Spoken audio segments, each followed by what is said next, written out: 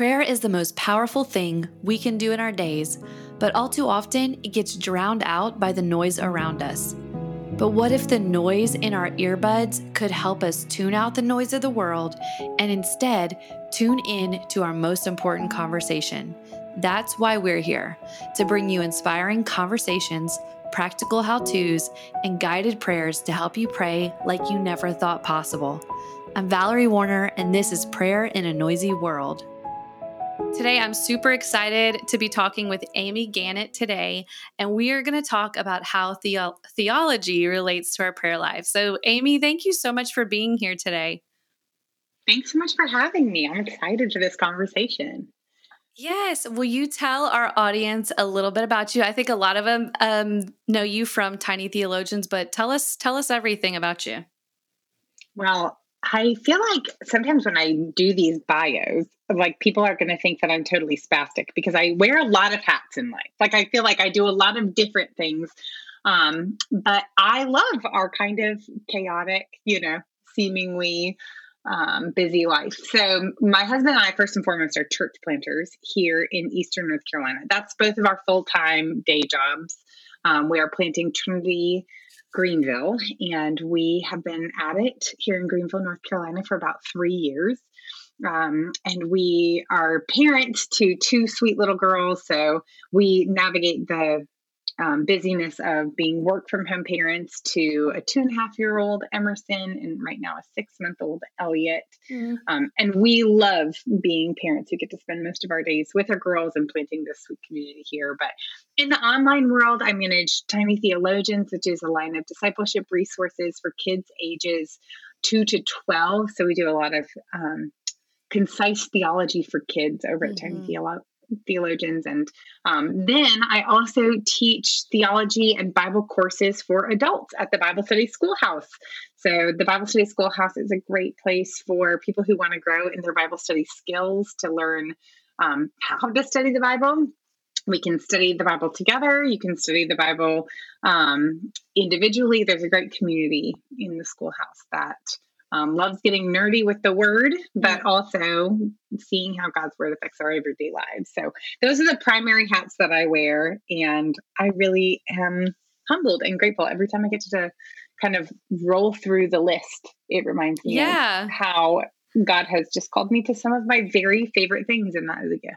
Yes. Well, and I'm just going to jump in here and say you also have a book, Fix Your Eyes, which I'm going to quote from a little bit later if you don't mention this whenever you answer questions.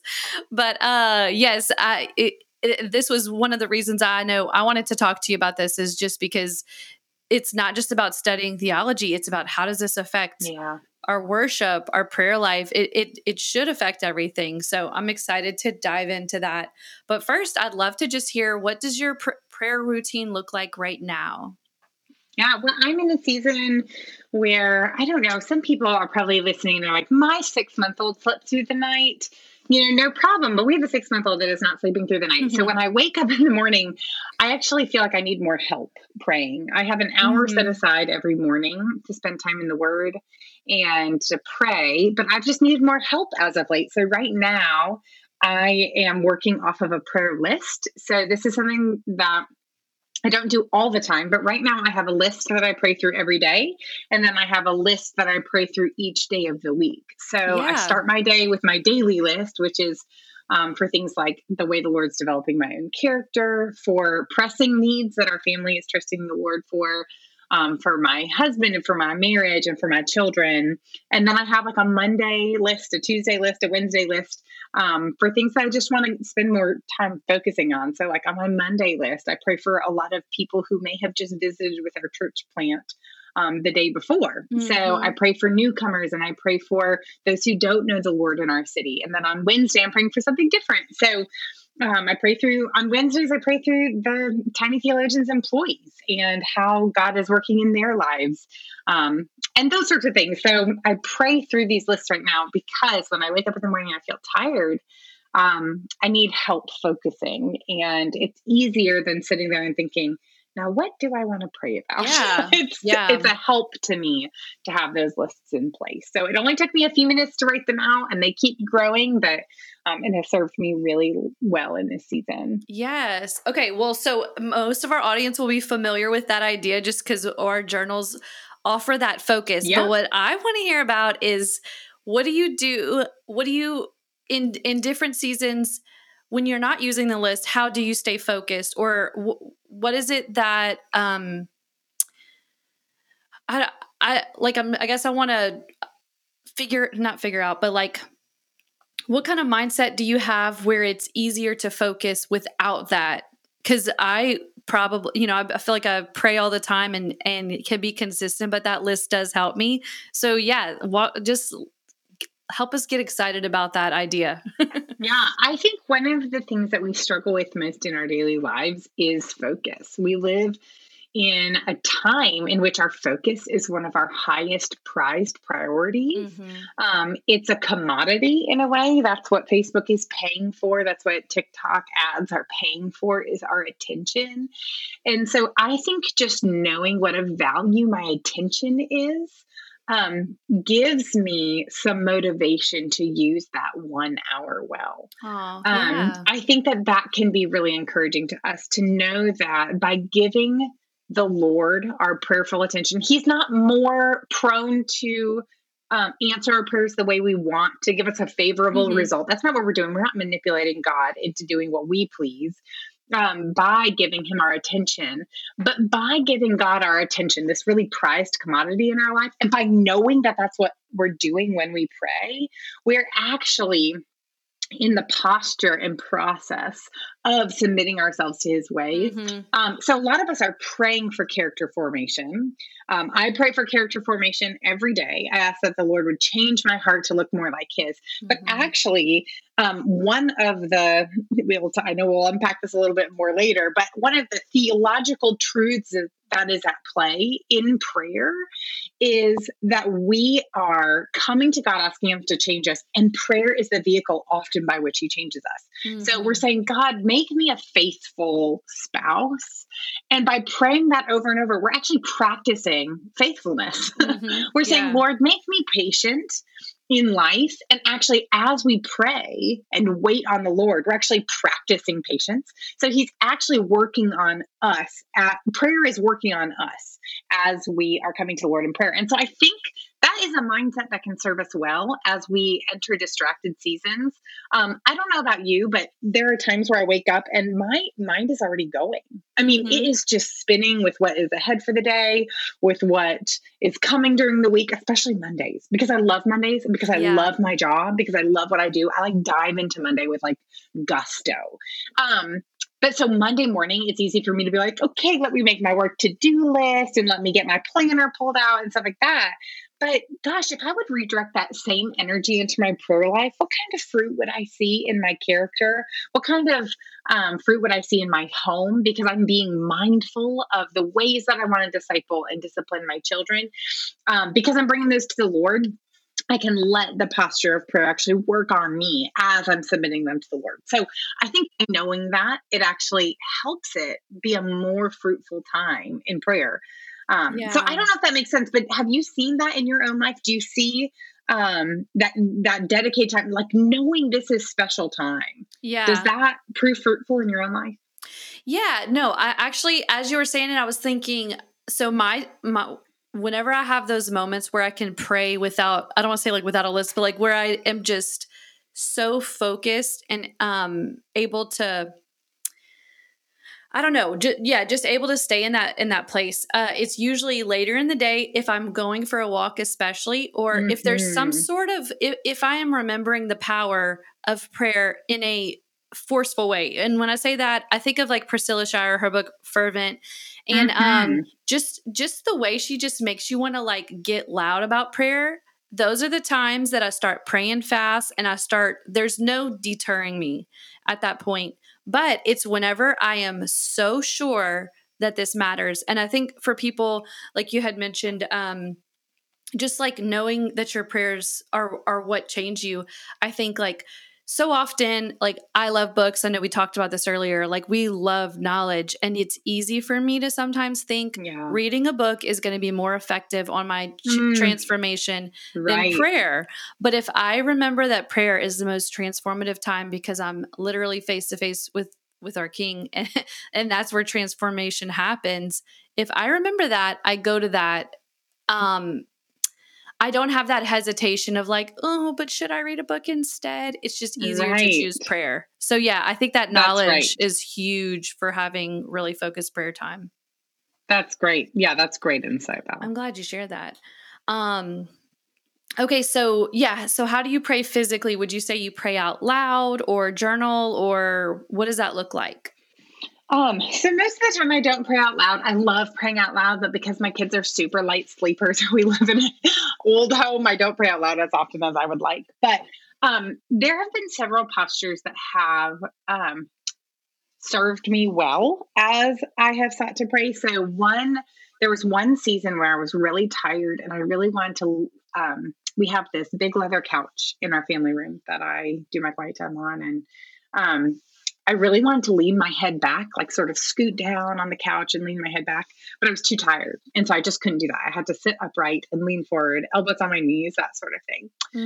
And that was great because it kept me alert. It kept me awake. It kept me sort of in the mindset that this was a time of leaning into everything that God had. I think our physical posture actually tells our body something about what our hearts and minds are doing. And so leaning forward was a season where I would sort of picture myself leaning in to hear from the Lord. What is he doing in this season of our lives? But in other seasons, I can remember really distinctly the season where the Lord gave me this sort of internal green light. Like, go ahead, lean back against that pillow because I want you to know that you are resting in my finished work. You're not coming to your quiet time to prove something.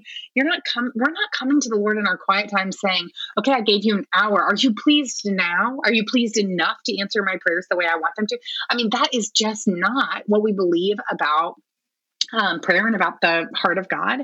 And so there have been times where I've been invited to rest in that. One other posture that I've really admired that I haven't used often in my life, but in dedicated seasons of earnestly and fervently seeking the Lord, petitioning him, asking for something that is a desperate need of our family or of our church. My husband and I have prayed on our knees in the living room together. There have been seasons, especially early in church planting, where we did our prayer time together at the beginning of our quiet times. He and I are up at the same time, but we would get up at the same time and sort of our 1 hour would start before we sort of move on to the gym or to breakfast or getting the kids up, that sort of thing. But for the first 25 minutes, we would kneel in our living room, elbows on the couch style, and seek the Lord for the same thing over and over.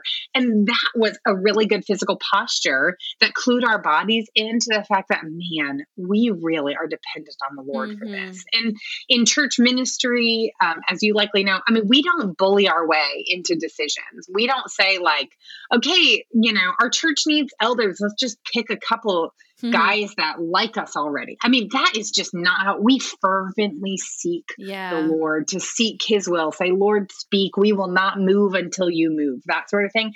And in those seasons, I've prayed on my knees and it has served me well. Yeah, I'm glad you mentioned the knees. I think it also because it can literally be painful. Like you said, 25 minutes, and I was just like, oh my gosh, like that is I'm too old for this, right? Yeah, exactly. I was like, my knees, but it's that you're desperate for the Lord. He is the only one who can help. And there's just something that speaks so much to our devotion to him.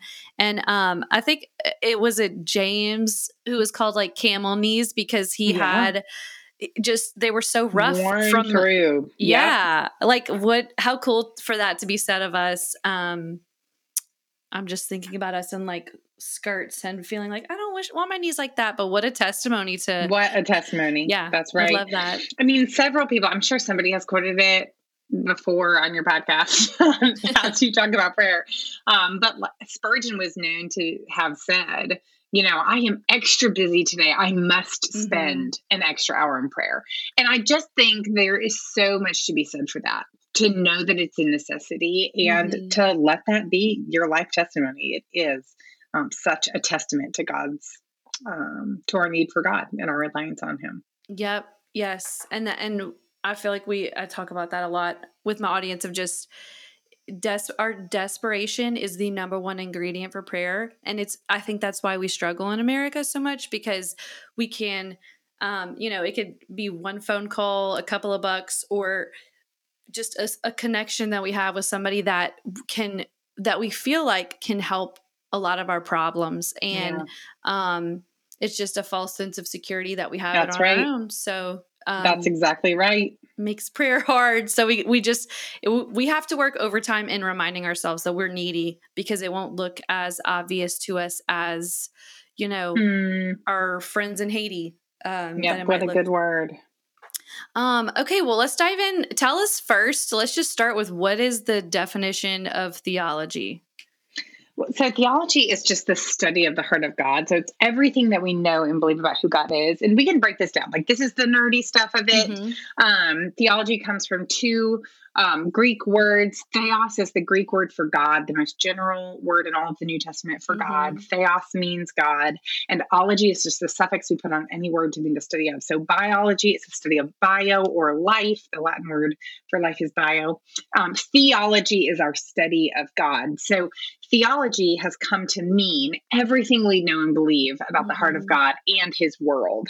So we can talk about a theology of the Trinity, or we can talk about a theology of the home and hospitality. So it kind of has come to mean everything that we know and believe about God, and everything the character of God touches. So his world as well. Yeah, no, I love that. And I appreciate you, because we're going to dive in further into that. And I think it's just good that we have a very simple definition for that, in case people are, it's like some concepts you have an idea of, but you don't know for sure. So that's right. And you just need something to hold on to. I think a lot of times people hear theology and they're like, that's not for me. It sounds way too academic. But the truth is when we debunk it, when we give it this really simple definition of everything we know and believe about God, all of a sudden we realize, oh, I do have theology. And the question that I want to ask now is my theology, does it align with God's word? Because even a 7-year-old can say something about what they know and believe about God. So, hello, that's why I've started Tiny Theologians, because I so believe that kids are theologians. And if anyone wants to fact check me, just ask your 7-year-old, tell me something you know about God, and they're going to give you some answer, and maybe they've just made it up, or maybe they heard it somewhere, but that's their theology. It's what they know and believe about God. So, it's so simple that it really includes all of us, doesn't it? Yes. Yeah. And that's actually the quote that I wanted to share from the book. You quote C.S. Lewis, and it says, theology is practical, especially now. If you do not listen to theology, that will not mean that you have no ideas about God. It will mean that you have a lot of wrong ones, bad, muddled, out-of-date ideas. And then you go on to say a little bit later, as long as we think we don't have a theology, the longer we let the unbiblical views of God rule in our hearts and minds, and we will miss out on the joy of knowing the God who has revealed himself in Scripture. And I might have missed the first part of that quote. Because the longer we neglect our status as theologians, the longer we will neglect our responsibility to question our default view of God, and instead seek one that aligns with the Word of God. So I was going to explain it, but you wrote it, so I'll let you go into why that's important. Yeah, I think so many of us are subject to our culture. And there are a lot of biblically adjacent truths that we hold as Western Americans that maybe we think is Christian-ish, but actually does not come from the Word of God. So even the idea that if we pray more fervently, that God is more likely to give us a favorable response to our prayer. Even that is a very Western notion, because it comes from our cultural concept that I am a self-made man. I put in effort and it results in reward. That is our American system, right? I put in the effort. We don't believe that anybody is really just given everything. Everybody is, quote, self-made. Like, that's the American concept. And so we believe that if we put in effort, we're owed a particular result.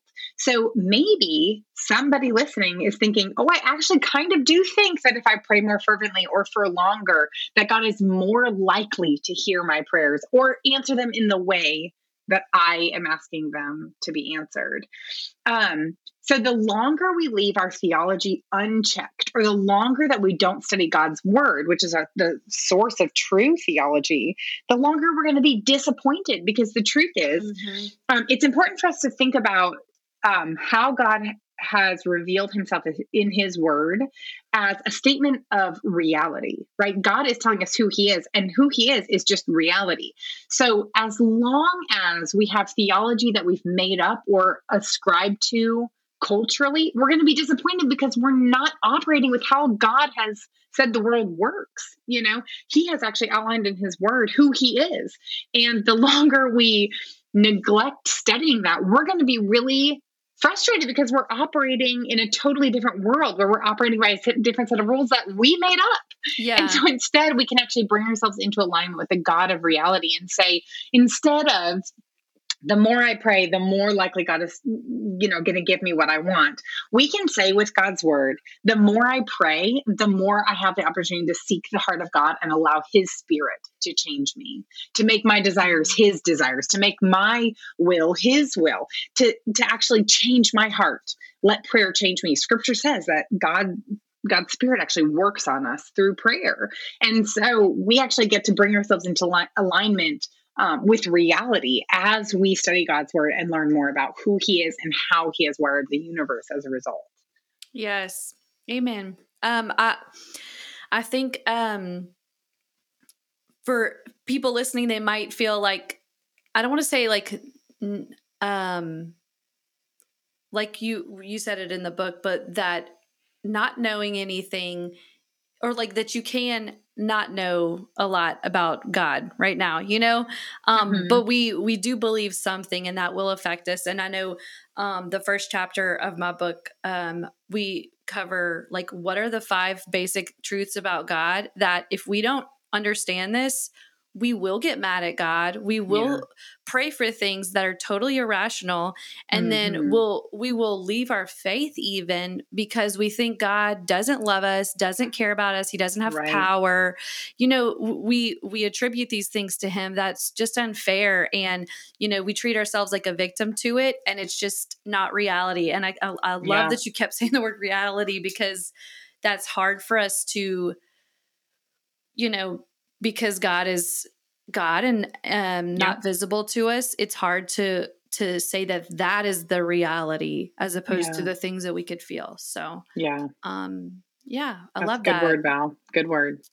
Can you tell us, and we might have kind of covered this, but if there's anything else you'd want to say, like, how does theology affect how we pray?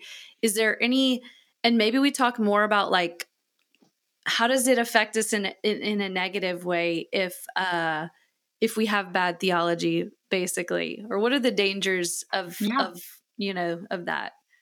Well, I think one of the things that we will most see show up in our prayer life when we don't study theology, which is basically, again, just studying the heart of God in Scripture, knowing who God is at his core.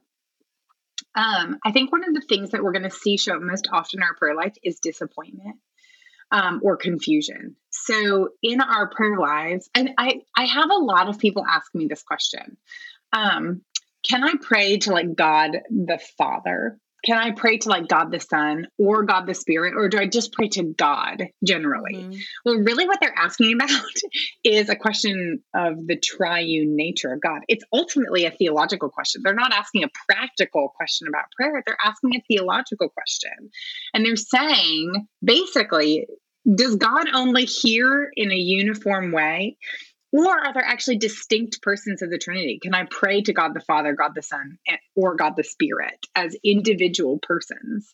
And the theological answer for that is that God is one and God is 3. Like, that's the complex way that we talk about the God who is triune, 3 in 1. So yes, you can pray to God the Father, but you don't think for a second that God the Son doesn't also hear, and that the Spirit doesn't also move in your direction when you ask God the Father for something. So, for example, a lot of times when we talk about asking for forgiveness, we think I need to ask God the Father for forgiveness. Well, guess what? You ask God the Father for forgiveness, and it is made possible through the work of the Son, and it's applied to your life through the work of the Holy Spirit. That is the triune nature of God, and that is the triune gospel of Christ made manifest in our lives. So, yes, pray to the Father, ask for forgiveness. That is who Jesus came to make you right with, God the Father. But don't neglect the fact that the Spirit also wants to work that truth into your heart as He dwells within you. And don't think for a second that God the Father turns up His nose at your request. No, He welcomes you. Why? Because you are found in Christ. So a lot of times these seemingly simple questions that we have about prayer actually fundamentally are big theological questions that really have a joyful answer. The answer is yes, pray to God the Father, God the Son, or God the Spirit, but know that you're praying to a triune God who delights to answer your prayers. So that's one way I think that we can see a theological question, or really, let me say it the other way, a really practical question about prayer ultimately be a theological question that leads us back to really practical application in our prayer life. Yeah. No, that's good. And it's funny, like whenever I talk about prayer, it just feels like sometimes it's this, we open a can of worms because it's not a simple thing all the time, Yeah, it's not. And that's right. Why it's because it sounds like a practical question, but it's actually a theological question. So yeah. I'm just putting that together. Well, so much of our spiritual lives are right. Like so much of our spiritual lives, we ask about Christian formation, or we ask about walking in the Spirit, and all of a sudden it's like, oh, we have to know what we believe so that we can live it out. That's what theology is. That's the role of theology. Yes. Well, okay. So can you give us examples of things that we should know about God that would change our prayer life? Yeah, I think what I just shared, the triune nature of God and how God works in our lives, is one of the most foundational. How we approach God as Father because of the work of the Son, and we pray in the Holy Spirit. I think that is so foundational. But I think the other thing that we often I don't know, Val, if you're in the same circles I am, but sometimes people talk about prayer like it's just a discipline. Like I just discipline myself to prayer and I just have to do it and I need these things. So I just ask. And I think a lot of times we get like really, dogmatic and dedicated, and we mean well. But we forget that prayer is actually communing with God. That is the purpose of prayer, is to commune with God and be in His presence. So a lot of times when we approach prayer the first way that I said, like really dogmatic, we think I need to say everything today. I need to get all my requests in. Otherwise, God's not going to hear me. I need to pray loudly. Otherwise, God's not going to hear me. I need to journal it, or I need to pray a psalm. All of these things are good things, right? But we believe that we need to do these things in a dedicated way in order for us to have the things in our lives that we need. And I think where we go awry is we believe that prayer somehow, we somehow think of God hearing our prayers like the Old Testament worshipers viewed their prayers to the false god Baal. I don't know if you remember the story of Elisha, and where he said, like, God's people were divided. And I'm going to tell the story really quick. So stop me, Val, if you don't want me to. Oh, you're good. No, go for it. For our listeners who are maybe less familiar with this part of the Old Testament, there's a story where one of the prophets of God is looking at the nation of Israel, God's people who were set apart and dedicated to worship God. God's people were torn between worshiping this false god Baal, and Baal had prophets and priests who were like teaching the people how to offer sacrifices to this false god and all of those sorts of things. And then there was worship of Yahweh, and there were prophets and there were priests that were teaching God's people to worship Yahweh according to the way that God outlined for His worshipers to follow Him. And so this true prophet of the true God said, hey, let's have a little bit of a competition. He doesn't call it that, but I'm going to call it a little bit of a competition. He said, let's set up two altars. Let's see who the real God is. And the scriptures outline how the Baal worshipers are like shouting loudly and cutting themselves and like wailing in order to get the God's attention. And Elisha ends up teasing them. He's like, maybe he's asleep. Maybe yell a little louder. Yeah. Maybe he's in the bathroom. Yeah. Maybe it's like otherwise preoccupied. You better keep trying. And then he goes up to the altar and he just says, Lord, you see and you know. Would you show your people who you are? And fire is rained down from heaven on the altar. Like that was the challenge, right? Let's see which God actually lights the altar of their sacrifice. And Baal has done nothing because he does not exist. And God has done everything because he is all powerful. And sometimes we can culturally approach God with our diligence as if we're the prophets of Baal. Like if through my dutiful, attentive worship of God through prayer, God is going to hear my prayers. Or maybe if I journal only, or maybe if I do, pray through the Psalms, or if I use these prayer lists and make sure I mention these things every day. But what we forget is that prayer is communing with God. We can go to God like his prophet did and say, God, you see. Would you show me again, show your people again who you are? And he delights to answer that prayer. So the thing I have to remind myself often of is that I am communing with God through prayer. When I wake up in the morning, I am communing with God. So even in this season where I'm using lists to focus my brain, if I don't get through everything, that's okay, because I'm in it to win it with God. I am in it for the long haul. He is my ride or die. So I have my whole life to walk with God and to commune with him every day. So you know what? If today I feel like, gosh, I got distracted and I could beat myself up, but you know what? Instead of beating myself up, I'm going to say, God, you see, I'm coming back tomorrow. We are in it for the long haul together, you and I. And God delights to answer those prayers. So I think shifting our focus from like God as the vending machine, like God, I put in these prayers, you give me what I want, instead thinking I am here to grow in my relationship with God through communing with him. God, speak to me by your spirit. Speak to me through your word. Lord, these are the needs of my family. These are the needs of my heart, the areas I want to grow. What would you do with it all? I think that communing posture is actually going to tell us it's more theologically accurate than it actually aligns us with who God has said about who he is, than the false gods of this world and the false gods that we see throughout the Old Testament. Yes. No, I think one thing you made me think of when just talking about all that was rain dances, like just performing these certain motions and certain things to try to get a reaction.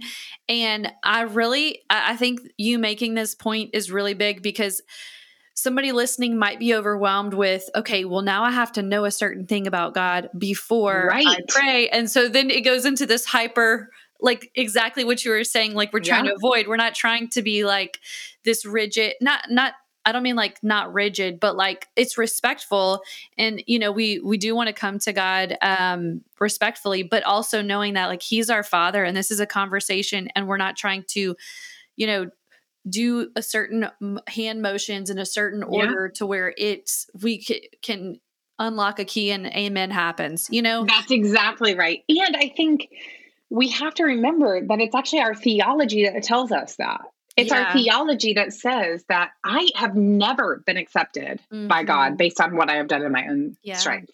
Never have I been pleasing to God in my own efforts. I am only pleasing to God because of what Christ has done. So why would I think now that it's not like we got in through the doorway of Christ and now God expects us to live in our own efforts or pray in our own efforts. He actually invites us in through Christ and sustains us by the Spirit of God. It's the gospel that got us in and the gospel that keeps us in. So we can, Tim Keller says it so well. The only person that dare wake a king in the middle of the night for a glass of water is his child. We have that kind of access to God.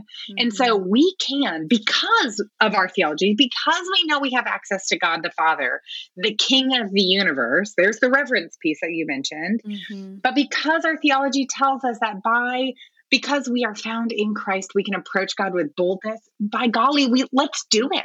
Let's pray fervently. Let's approach God and commune with him, knowing full confidence that he's already pleased with us in Christ.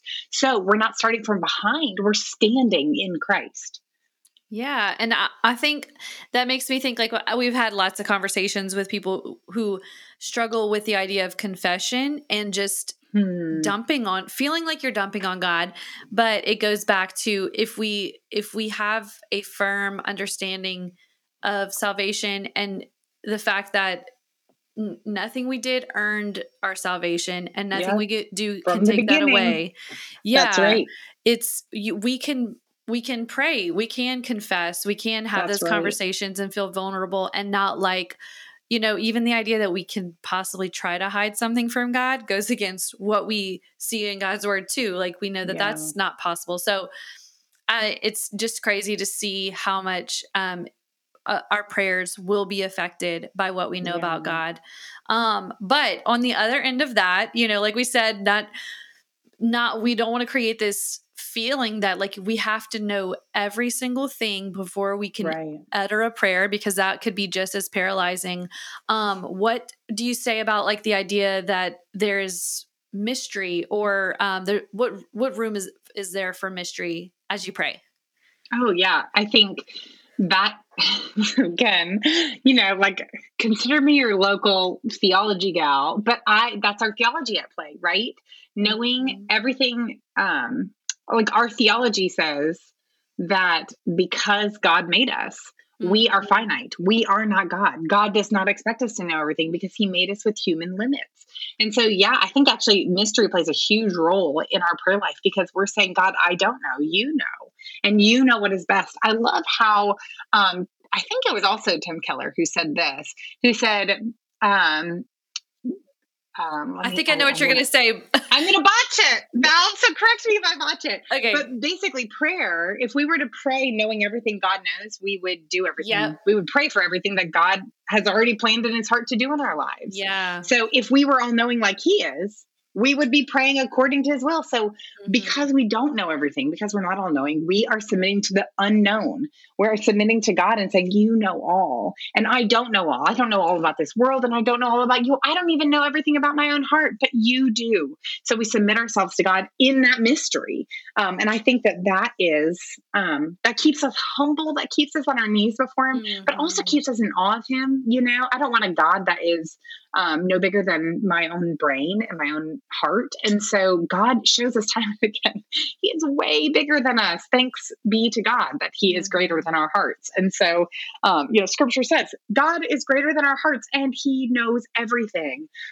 So it tells us in scripture, we don't know everything, but he does. And it keeps us on our knees before him. Yes. And I think I read this in Jen Wilkins' book, but just the idea that like whatever we don't know about God is good. So there's no uncertain surprises of like, oh, nothing I'm going to scary going to pop out of the closet. Yeah. And that's amazing. I mean, that's just a crazy thing to think that everything we know about God is good and everything we don't know about God is good. And we can trust him with that. Praise be to God for that. Yes. Okay. So where should somebody start who wants to pray with a deeper knowledge of who God is? I think one of the best places to start is by praying the Lord's Prayer, because as we listen to Jesus communing with the Father, that tells us something of how he invites us to commune with the Father as well. Because now scripture talks often about Christians being in Christ, quote, in Christ, in Christ, in Christ. And sometimes we skim over those parts in the letters of the New Testament in particular. Paul is talking constantly about those who are in Christ. If you're in Christ, you're a new creation. The old is gone, the new has come. If you're in Christ, all of these different things apply to us. In Christ, you are adopted. In Christ, you are sanctified. And sometimes we skim over those and we just think, okay, that just means I'm saved. But let's stop for a second and think about what it means to be in Christ. This is the doctrine of union with Christ, if we want to use a theological term. But it basically means that we are found in Jesus, that we have been united to the Son of God in salvation by the power of the Spirit. And we are now able to boldly approach the Father because we are united to his Son. So why are we adopted as sons? Because we're united to the Son. Why are we redeemed in salvation? Because we are united to the Redeemer. Why are we forgiven? Because we are united to the Righteous One. That is what the doctrine of union with Christ actually presents to us. And so why would we look anywhere else for an example of how to pray than the words that Jesus prayed to his Father? Because now we are united to that same Jesus and we pray to that same Father. So his prayer of intimacy and for power and for provision, that is such a good model for us as we seek to grow in our prayer lives. So I would encourage somebody to pray like this. Jesus said, here, when you pray like this.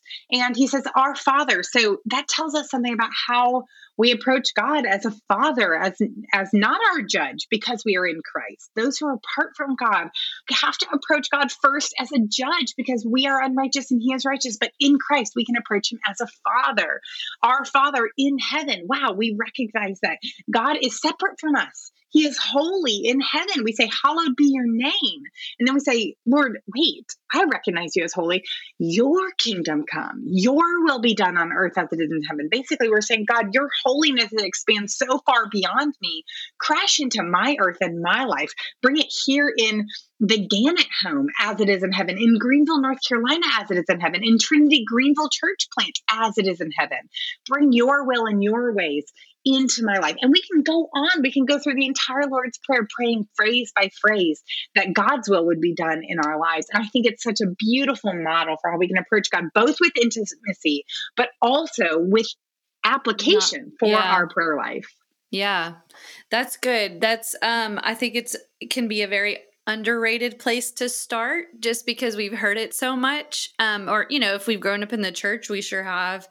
But yeah, I think that's great advice. And I know I have a couple of books on my shelf. I haven't read them yet. I have a whole bookshelf on prayer books, and several that are so good. The Lord's Prayer, focused on that. And I have plans to write a blog post on it one day, but there's plenty, if you want to dive into that, there's plenty of resources that would help you expand on that. But the point would be to pray, to spend that time praying like that.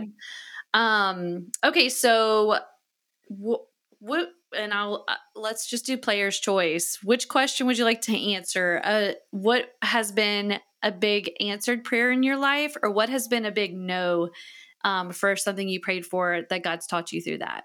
Yeah. Well, I would say one of the biggest no's that I'm feeling right now is Val, I think you and I are cut from the same DNA. I love to create. And I love to throw myself headlong into one thing. When I am excited about something, I'm all in, So one of the joyful burdens, if I can put it that way, in my life is that God has called me to multiple things. If I was only a mom, exclusively a mom, I feel like I could homeschool, and I could, we would be eating like homemade cheese crackers, and my kids would eat all organic, and we would go to the park every day, and I would be the most fun mom. Like if I was exclusively a mother, I feel like I could throw myself headlong into it. If I was exclusively a church planter, I think I have the energy to plant like 3 churches in my lifetime. Like I love meeting new people and digging into the culture of a city and meeting the needs of the culture with the needs of the gospel. I love building ministry structures that allow people to thrive and use their gifts. If I was exclusively a church planter, I feel like I could run headlong in that direction. If I was exclusively a small business owner, I could build the Tiny Theologians brand to the nth degree. I could build this Bible study schoolhouse, and it could like be my primary project and our family's primary breadwinner.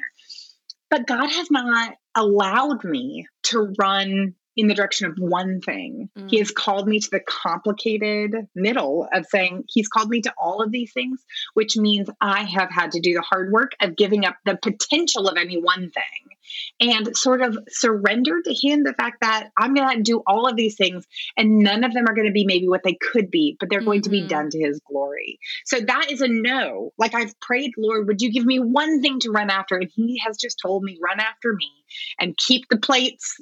All of the plates are full, wear the many hats, and give up the potential of what any one of them could be, just to let them be a yes that you surrender to me. So that's a no that he's given me recently. But it is giving me a heart of deeper submission to him. And so for that, I am thankful.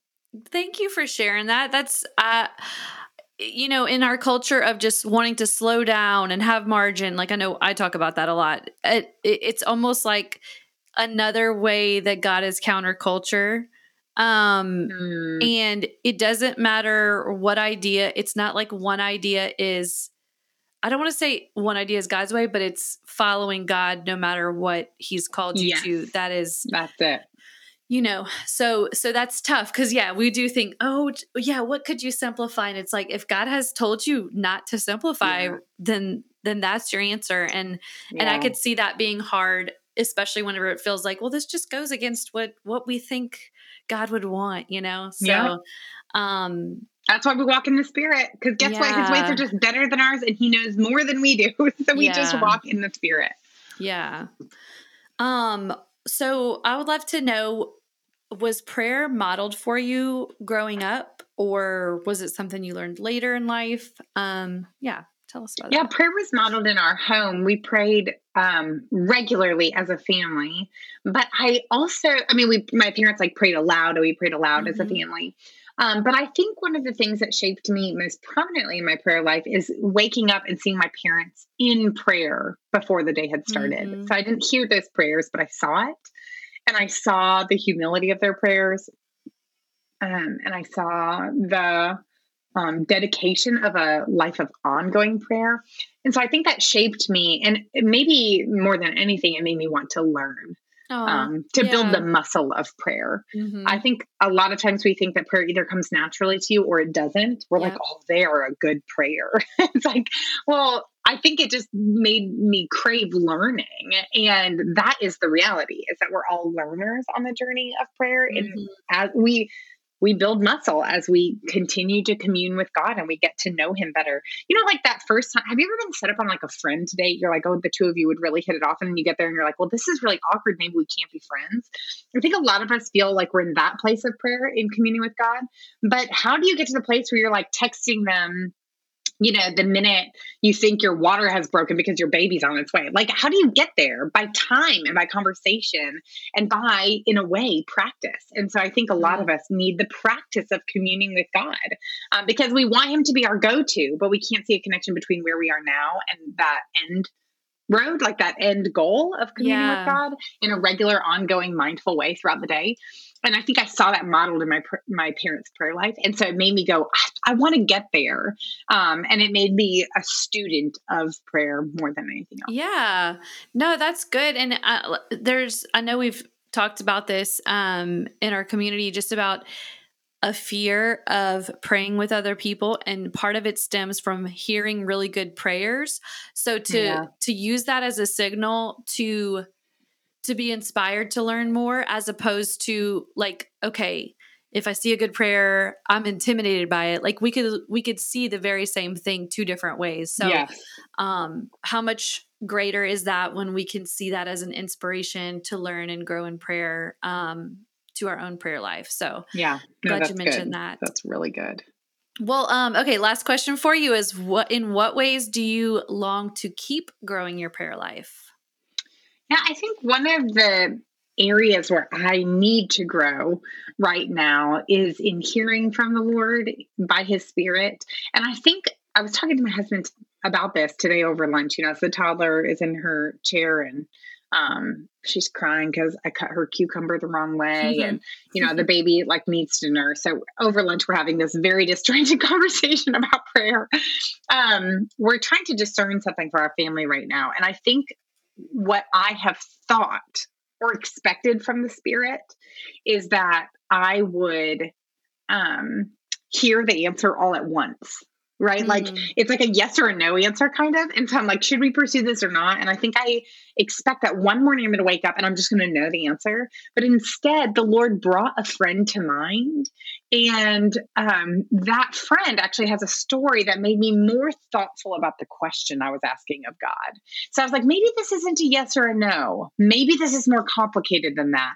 And I need to start remembering that that is also how God's Spirit speaks to us, hmm is in like little bits of thoughtfulness that build as time goes on. So I think that's one way I want to grow in listening to God, is remembering Yeah. that it's a bigger conversation than like just one morning I'm going to wake up and he has spoken and there's the answer. But he speaks to us in bits and pieces and through relationship and through the sermon at church and through my quiet time and through a resource. And then a friend's going to remind me of something. And all of these are ways that he is speaking to us. So I need to sort of broaden my perspective on how the Spirit speaks. Yeah, well, and that's the way you just said that is kind of what I was thinking. Like it gives us eyes to look beyond the obvious ways that he's working. Yeah. So it's like you're already, when you commit to that, it's like you're putting yourself in a posture to see God work more in your life, the same amount he was working before, but you're just able to see it, and it's able to encourage your future prayer life and everything good. like that. So yeah, that's great. Well, man, Amy, this has been so good, and I know encouraging to myself to just honestly, as I read scripture, just think about what does this mean for my prayer life, and how does this affect that? But will you tell our listeners where they can find out more from you? Yeah, I am on Instagram at Amy Kate Gannett. You can view the Bible Study Schoolhouse at amygannett.com and learn about the Bible studies that I offer there and the Bible study community that we have there. You can learn more about Fix Your Eyes on my website also. And then you can also look at Tiny Theologians at tinytheologians.shop.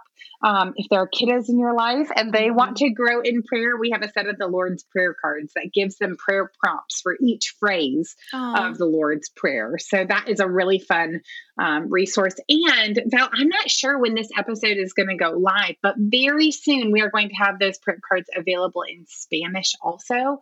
So we really hope that any listeners that have Spanish-speaking friends or neighbors will pick this up for them, because there are so few resources available in Spanish, and we're really excited to make these available in a broader community. Oh, that's awesome. That's awesome that y'all are doing that.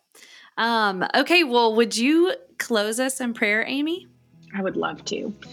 Lord, I lift up anyone who is listening now who is feeling discouraged by the concept of prayer. Lord, would you lift their hearts? Would you make them excited about the idea of communing with you?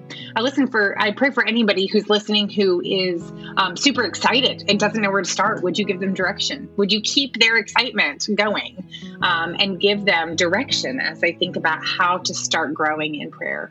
Lord, I pray for anyone who's listening who is maybe distracted during their prayer time. Lord, would you give them focus by your Spirit? Would you enable them to commune with you? Pray for anyone listening who thinks that they might have to earn your attention or your affection by the way that they pray. Would you give them confidence in knowing that they approach you through Christ? Lord, for all of us, I pray that you would grow us in prayer so that we might know you more, love you more, worship you more. Change us as we pray, we ask, and we ask it in the mighty name of Jesus. Amen. Amen. Thank you so much, Amy. Thank you, Val.